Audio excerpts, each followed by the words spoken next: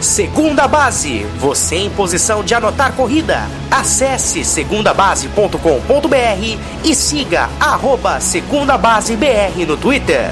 And he got it! Oh my! Are you serious? Bom dia, amigos do Segunda Base, aqui é Thiago Stabile falando para o Bunt me voe dessa semana, que volta depois de merecidas férias. Preferimos tirar férias antes que a reforma trabalhista seja aprovada, se bem que depois dos acontecimentos da última semana a gente não sabe muito bem o que vai acontecer. Mas enfim, o fato é que depois de merecidos alguns dias de férias, o Bunt me voe retorna aqui para a programação do Segunda Base e você pode deixar seu palpite, sua sugestão, sua cornetagem na nossa página do Facebook ou então no @segundabasebr no Twitter, combinado? A gente vai falar um pouquinho aqui da Liga Nacional primeiro, que é onde tem alguma novidade, né? A Liga Nacional, a divisão Oeste, é liderada pelo Washington Nationals, que joga contra o vento, e Atlanta está em segundo, enfim. Mas o fato é que o Washington já abriu 7 jogos de vantagem aí já para o segundo colocado, que é o Atlanta. O Mets, né, o New York Mets, nosso querido Metão da Massa, que era a suspeita que iria fazer frente ao Washington Nationals, conseguiu tomar 9 corridas do Los Angeles Angels ontem, em 3 entradas. Isso costuma ser a produção mensal dos Angels, e os Mets conseguiram fazer isso em 3 entradas. E o Mets é uma sucessão de contusões, etc., que tem um ano que até agora é para esquecer. Na divisão central, a gente esperava que o Chicago Cubs nadasse de braçada, mas o Cubs está com uma campanha 50% aí, né? Metade de derrotas, metade de vitórias, bem pior do que a gente esperava no fim das contas. O Cubs tem que pensar um pouquinho na vida, porque parece que está com uma ressaca aí dos 108 anos, até merecida, mas quando acabou a temporada do ano passado, todo mundo dizia sobre uma dinastia do Cubs, que o Cubs tinha tudo para ser bicampeão, que ia nadar de braçada na liga por algum tempo, e o fato é que o Chicago Cubs está tendo uma temporada bem Chicago Cubs, assim, né? Perdendo alguns jogos bem ganháveis e etc, e o fato é que o time tem uma campanha bem ruim. Quem está se aproveitando disso são os cervejeiros de Milwaukee, que lideram a divisão, surpreendentemente. St. Louis Cardinals também está na frente do Chicago Cubs. O Cardinals ele teve uma semana ruim, perdeu 2 jogos ali pro Boston e teve uma sequência de derrotas, na verdade, mas enfim, está virtualmente empatado ali com os cervejeiros de Milwaukee pela primeira posição. E o Cubs, se quiser fazer alguma coisa na vida, precisa começar a acordar, né? Tem muito tempo pela frente, tem mais de 100 jogos para jogar ainda, mas procrastinar nunca é exatamente uma coisa boa se falando de beisebol. Se você chega em setembro faltando 7 jogos atrás, aí você tem que correr um pouquinho mais do que deveria. Na divisão Oeste também tem a surpresa do Colorado Rockies, né, na primeira posição, Los Angeles Dodgers não conseguindo fazer a supremacia que se esperava.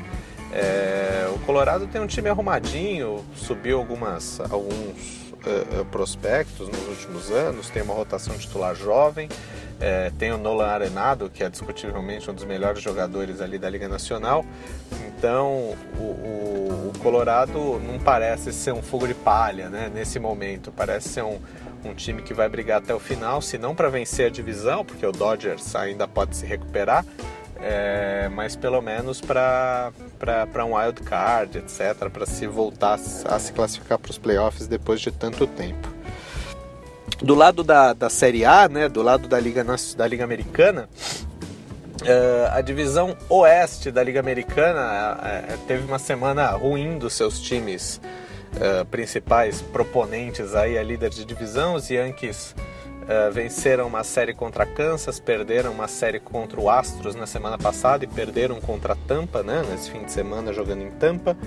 O Baltimore Orioles também perdeu uma série no meio da semana, venceu o Toronto Blue Jays, que todo mundo ganha, né, no fim da semana, venceu uma série por 2-1. E o Boston Red Sox conseguiu a proeza de perder uma série de 4 jogos para o Oakland Athletics, né? Perdeu 3 jogos em 4, venceu no domingo, mas o Boston, que era o favorito destacado aí da divisão, não pode perder uma série de 4 jogos para Oakland, tá certo? Não é o que se espera de um time que pretende ganhar a divisão oeste da Liga Americana. Boston tem enfrentado muitas dificuldades, não tem sido o time que todo mundo esperava no começo do ano. É um time que, quando não é o Chris Sale arremessando, tem muitas dificuldades tem tido dificuldades com os arremessadores titulares, com o curral que não chama Kimbrel. E tem tido muita dificuldade para rebater, né? E a gente percebe a falta que não faz um Davi Ortiz nesse time. Uma coisa é você arremessar para um cara que está em primeiro ou em segundo no alinhamento, sabendo que em terceiro o Ortiz vai rebater, porque você não quer andar esse cara de jeito nenhum, você costuma trazer mais bolas para dentro da zona, ou você arremessar com um clean-up, com todo respeito, com o Andrew Benintendi, né? Que deve ser um grande jogador, vai ser um grande jogador na liga, mas não tem o bastão do Davi Ortiz ainda, né? Então isso faz com que a produção ofensiva também de Boston tenha caído significativamente, principalmente para rebater a bola com gente em base, etc. Ontem desencantou, conseguiu anotar 12 corridas, a maior parte delas já nas últimas entradas, contra o estrelar curral do Oakland Athletics. Mas o fato é que Boston também tem uma campanha 50%, e assim como o Chicago Cubs tem que pensar um pouquinho na vida, né? A gente viu o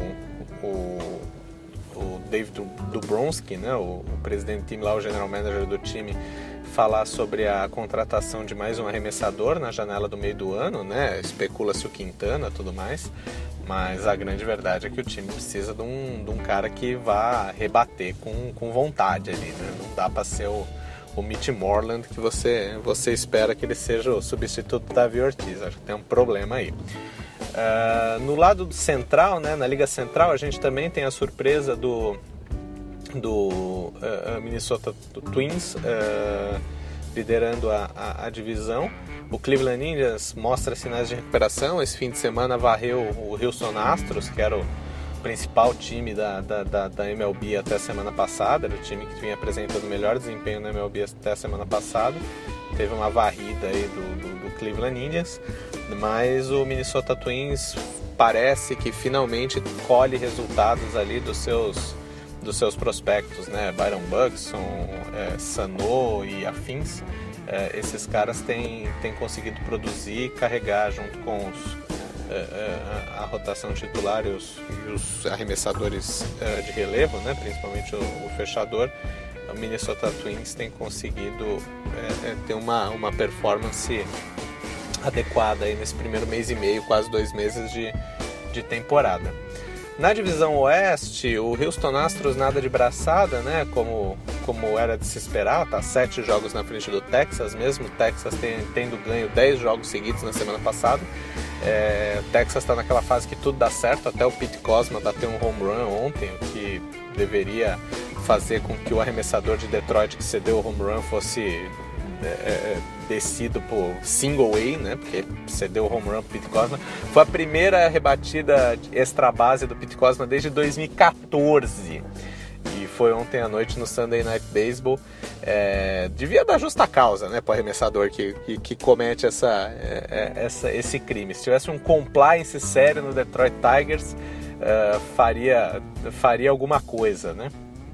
E o fato é que o Texas Rangers parece iluminado, tá tudo dando certo, mas mesmo assim ainda continua muito atrás do Houston Astros, e o Houston é um time bastante equilibrado, né? Agora o Dallas Keuchel, né, o seu principal arremessador, foi para a lista dos contundidos, deve passar 10 dias fora, mas mesmo assim o time vem bem,